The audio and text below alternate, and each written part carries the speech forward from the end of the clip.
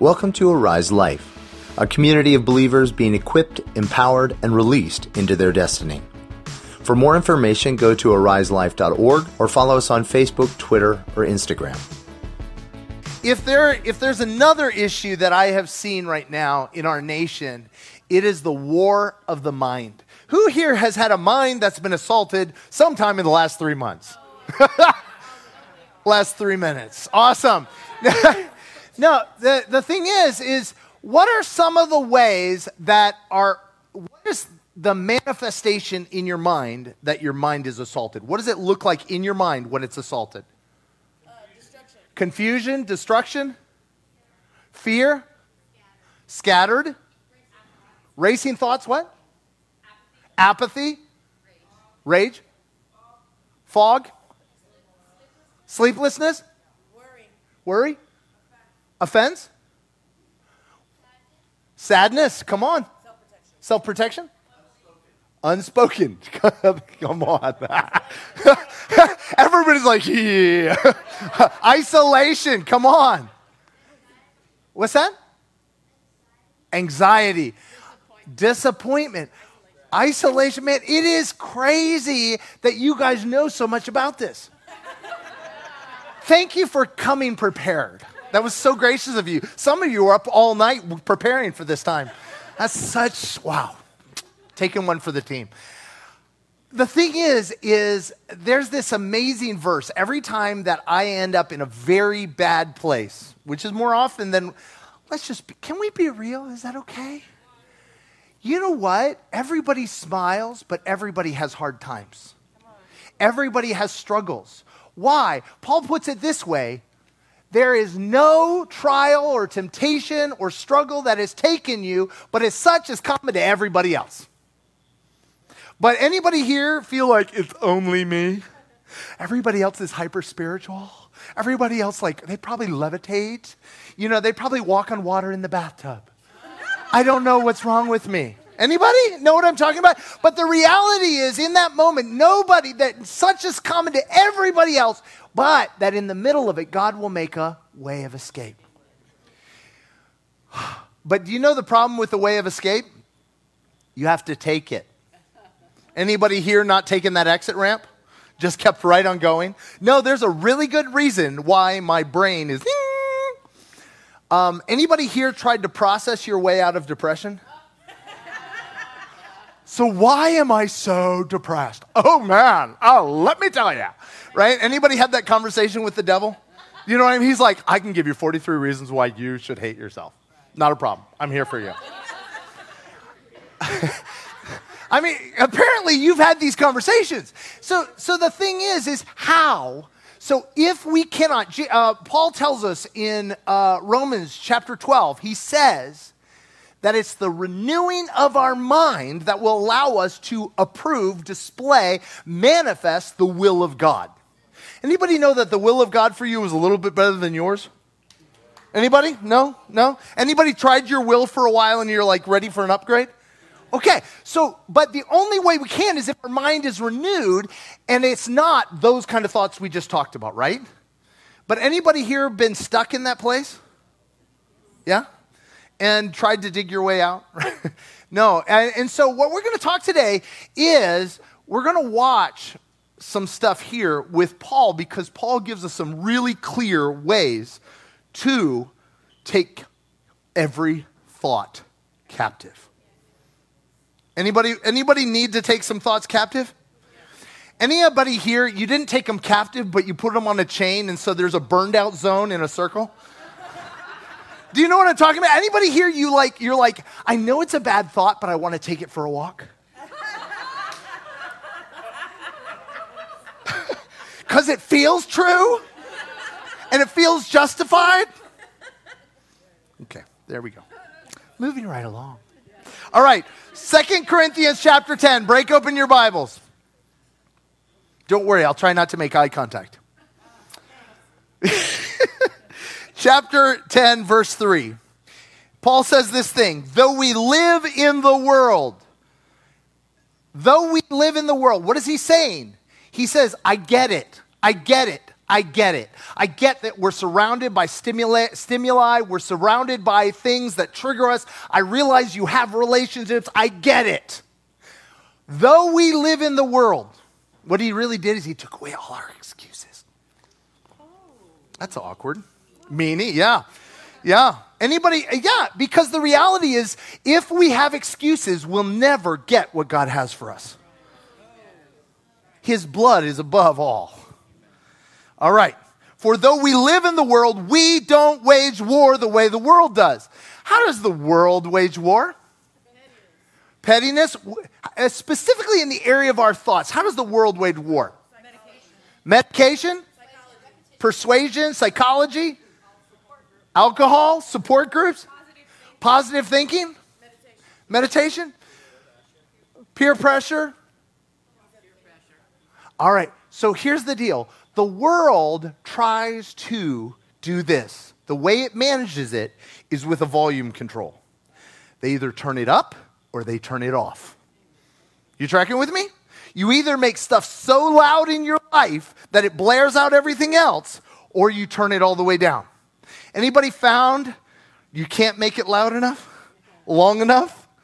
Anybody found that even if you disconnect the speakers, they still work?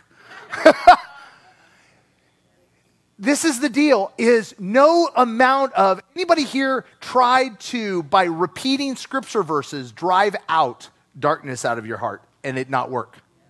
You know what I'm talking about? There's no further. I remember this. I did this once with there is therefore now no condemnation. For those who are in Christ Jesus. There is therefore no condemnation for those who are in Christ Jesus. Oops, still got it. There is therefore no.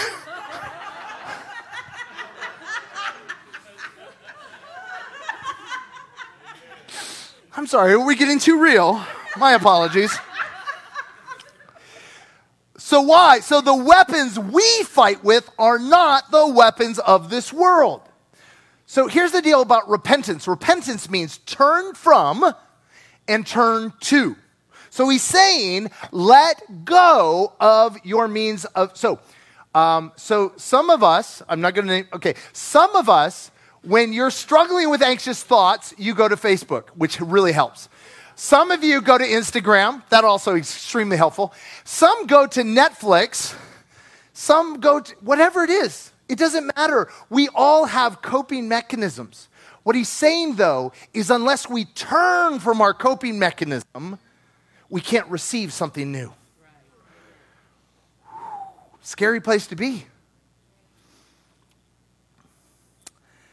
The weapons we fight with are not the weapons of this world. On the contrary, we have divine power. Why on the contrary? Because those are powerless. You have to admit they're powerless to be able to receive divine power. These are powerful.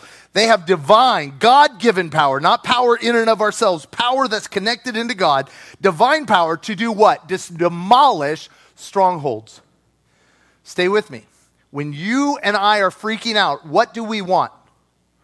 It to stop. We want freedom, but we really just want peace right now. We're not really interested in strongholds, right? We just want it to, like, if they could just duct tape the stronghold over so nobody would come out of the stronghold, we'd be okay. Right? You know, just kind of like, seal it shut.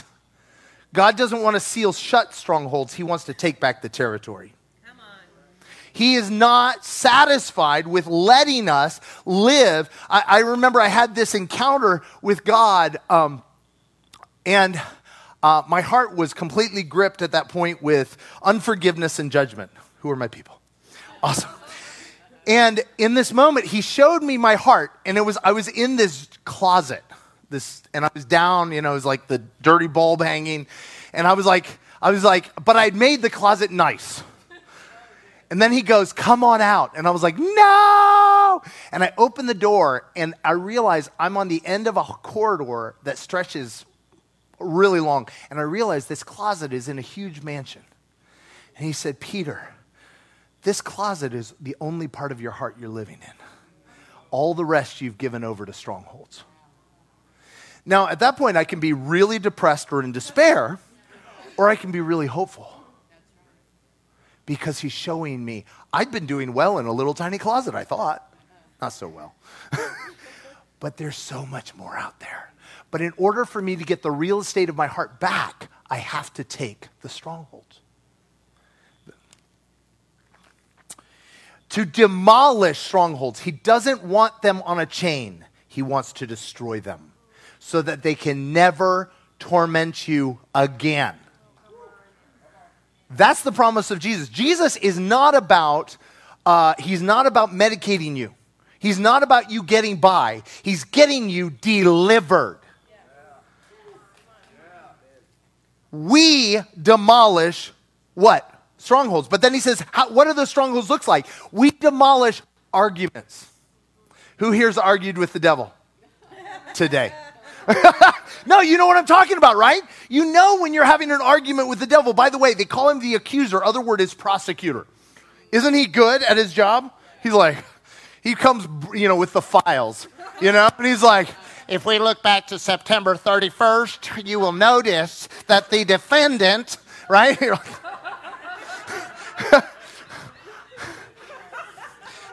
He obviously, you are my people. All right. That may not be a compliment to y'all, but anyway. All right.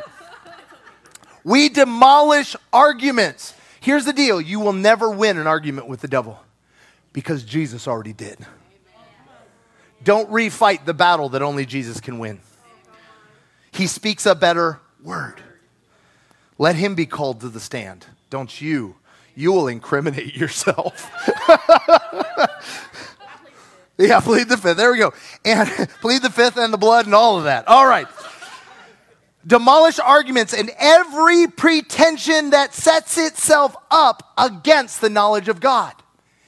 Once again, the devil always wants to argue. Remember what he did with Jesus. He said, Jesus is out there and he gives him a scripture verse, right? He raises up a scripture verse. This should be good. Has it not been written? And Jesus goes, no, I'm not going to argue with you. I'm returning to God what he said. If you are the Son of God, what is he doing? God just gave the word to Jesus. You are the Son of God in whom I'm well pleased. And he said, if you're really the Son of God, prove it. That setting itself up against the revelation of God, what God has said. If you're going to get prophetic words and walk them out, they will be tested. And we're going to see that in just a second. We demolish arguments in every pretension. We demolish. We do not party with. We don't argue with. We don't talk with. Anybody here, somebody needed encouragement and you went to encourage them and by the end they did convince you that they were going to die. Anybody been there? And you're with them. You're probably going to die too. It's not catching even. I don't know what it is, but it's going to kill us all. Right? They not only were no argument, but I want you to know this is who demolishes? We. Through his divine power. Who? It's an inside job. Nobody can destroy those strongholds for you. Jesus, you are not a victim, but you're also not a marionette. You are a partner. You are the bride of Christ. You're a partner with Jesus. Jesus doesn't want to do it with you. He wants to empower you to destroy the strongholds of the devil. But as long as we're expecting someone else to deliver us, there is one deliverer, and he's giving us his power. He said, we destroy everything that sets itself up against the knowledge, against knowing God. So here's the thing, against the knowledge. Knowledge is not information. You need to just get this down. Knowledge in the Bible is this word gnosis. And gnosis is experiential relational knowledge. Like Adam knew Eve. He didn't just know her first name. He knew her. And out of that came kids. Okay, just nod if you're with me. I'm trying to keep this PG. We demolish, he said, through the knowledge of God. So here's the deal. If you are not knowing God, you have reason to doubt that you have a clue. Stay with me. If you're not experientially knowing God in a moment, you should be doubting that you are understanding things correctly.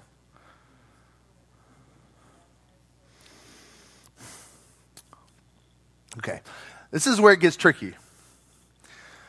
I'm going to try to be theoretical. I'm going to use myself. I'm going to find something, but I don't want to out your stuff. Everybody close your eyes. No. Okay, so no, I can do me very easily with this. Masha can testify to this. I have a spiritual gift of discernment that I can discern what's wrong with everybody else. It's a gift, I know. Unfortunately to Masha, it's a curse. Because there are times I would be talking with Masha, and I'm like, you know what the problem is? And I watch Masha. In the past, she would go to hell with me. Now, I just watch her. It's like, you ever been in an elevator and the doors didn't close? And I'm just going down, and she's still standing up there. You know, that she doesn't go to hell with me anymore. But that only makes me try harder sometimes. Grappling hooks.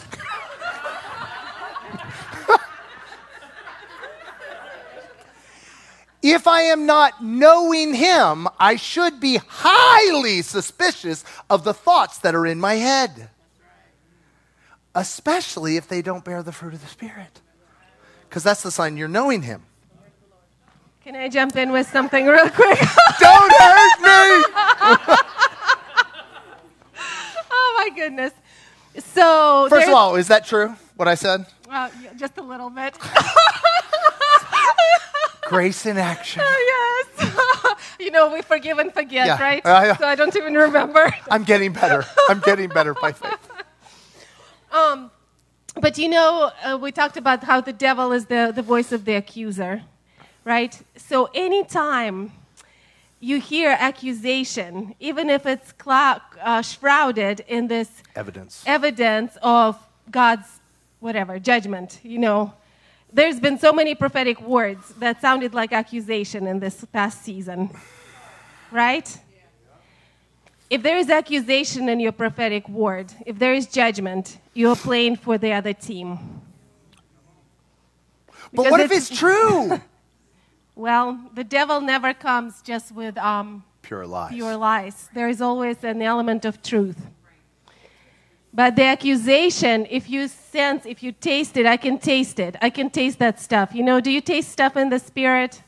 If there's accusation, if there is fear, if there's like, I'm like, oh my gosh, I can taste the brainwashing. You know what I mean? I've been brainwashed in the Soviet Union, so like I can taste it. Like I know that spirit. Come on. So it's like, if there is accusation, if there is judgment, who is it? Is it Jesus? A lot of people will want to say it's Jesus. It's not Jesus. It's the accuser, right? Anytime there is an argument in your head accusing someone and you're like, wow, the Lord is revealing to me their true heart. I repent. No. It's not happening. You are partnering with the accuser. I don't think she's clear enough. Here's the deal, though. I'm so sorry to take away our excuse, right? We will justify it till we're blue in the face. But it only brings the fruit of hell. Brings broken relationships. It brings broken...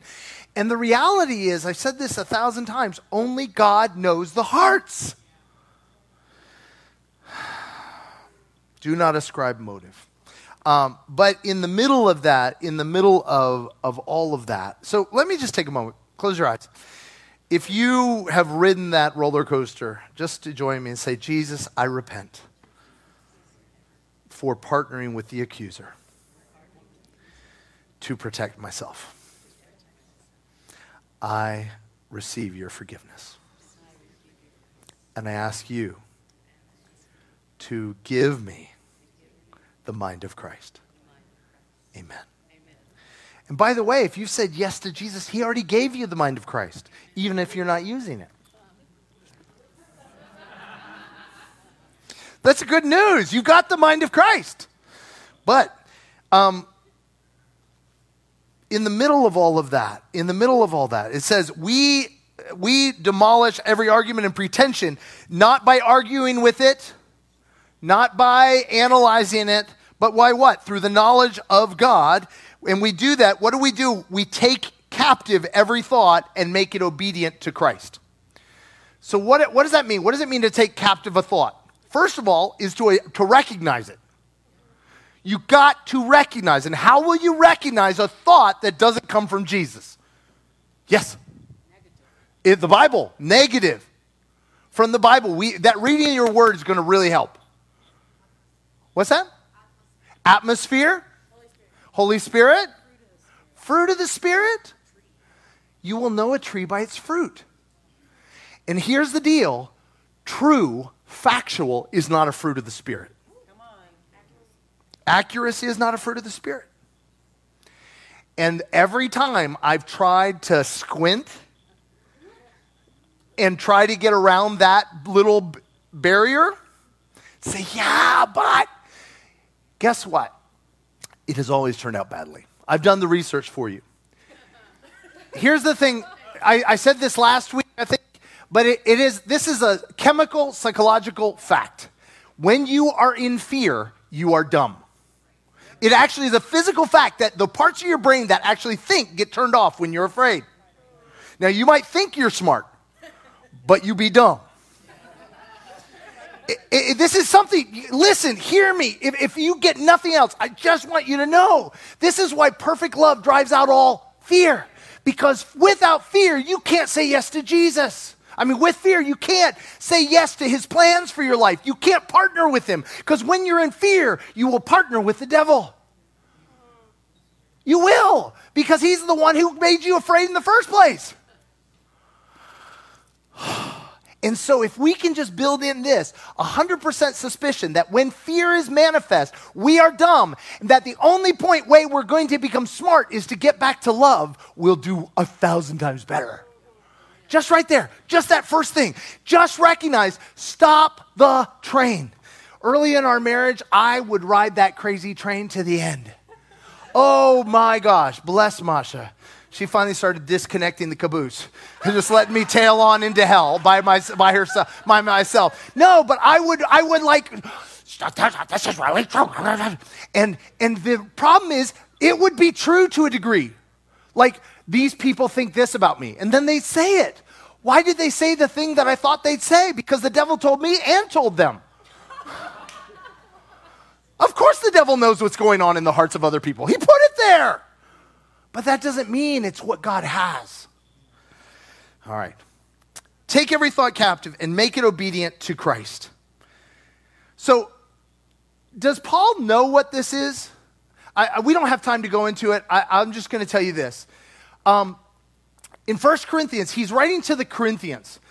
And what was the deal with Corinth? Corinth was a city that he came to on his second journey of churches. And he had been ministering in Asia Minor, and he had a vision of a man from Macedonia calling him to come over and minister. He didn't have Brian and Stephanie's book to process it, but he brought it to brothers and sisters, and they all agreed to send him over to Macedonia, and so he goes over to Philippi, and because he was obedient to God, everything turned out well. Because that's the sign of the presence of Jesus. Everybody likes you, and everything's good. I must have a different Bible. Because what happens, he gets over to Philippi, and it's really great. Revival breaks out. It's incredible. It's amazing. Woo! Except to the point where they throw him in jail and beat them half to death. Would that traumatize you? If not, I don't know where you are. But anyway, but God, they in that place, they do the right thing. They worship, and all of a sudden an earthquake comes and breaks down the thing, and they get out of jail, and everything's wonderful. Except they leave there, and they go to the next town, where it happens again. So they go to the next town. The next town was Thessalonica. The next time they go to Berea, and they're having this incredible Bible study time. The Bereans studied everything they were saying was wonderful. And what happens? The guys from Thessalonica tail them to Berea, and they run them out of town again. Would you be questioning your prophetic word at this point? Now here's the problem.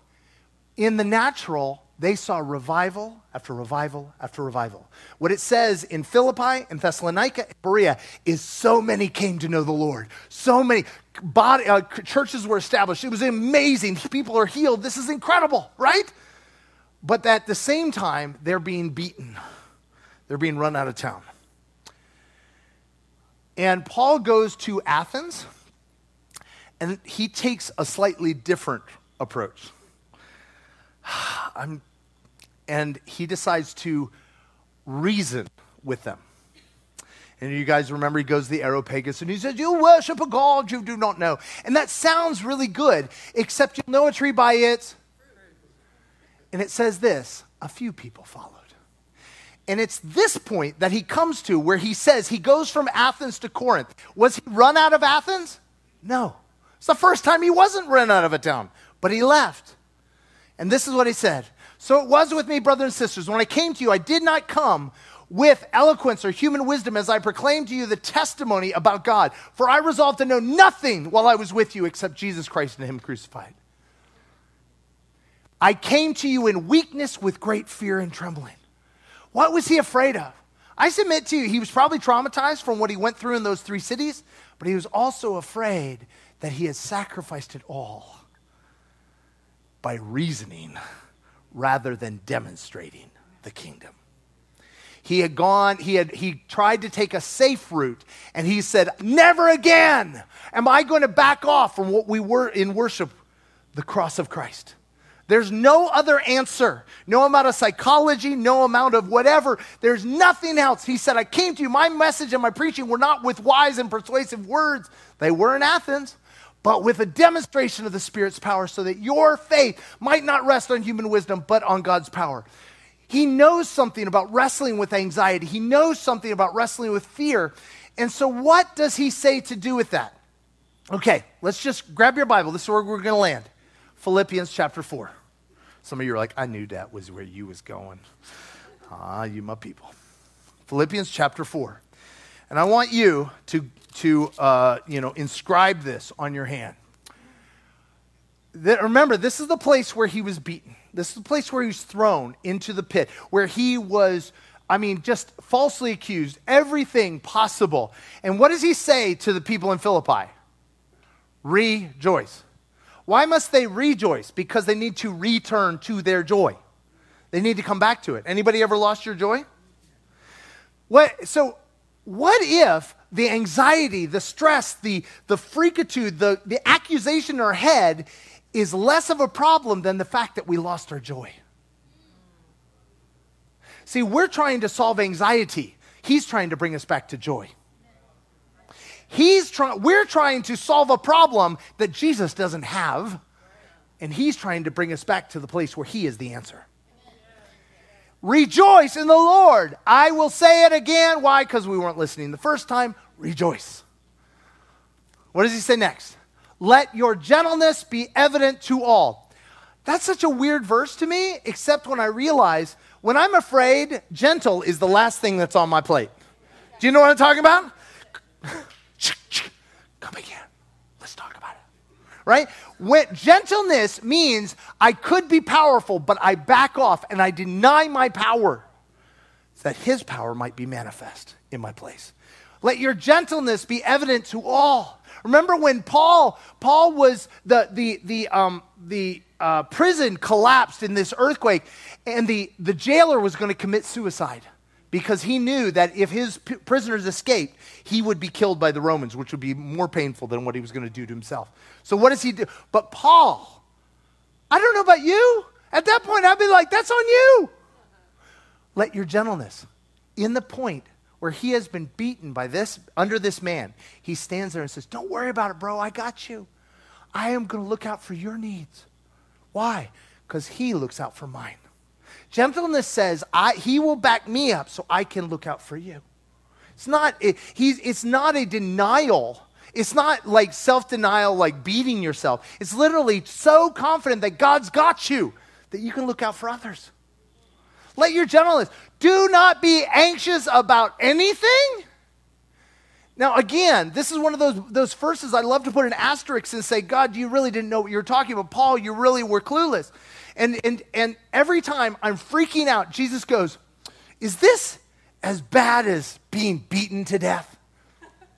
Well, no. Yeah, so when you say it's over, is it like being thrown in a prison and forgotten? Well, no. Then why be anxious? And this is the point where we take captive every thought and we bring it to obedience to Jesus, because there's no in-between, is there, in that moment? Do you know what I'm talking about? When anxiety is to 11, if you don't do this, you'll die. If this is whatever it is, what do we have to do? We have to say, either God be proven true or every man a liar. And every man a liar. It's either him or me. And I've tried it my way and it doesn't work.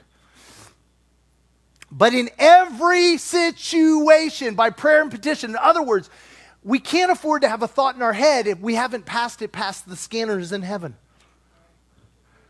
Prayer and petition. Jesus, what do you... I'll tell you what I do.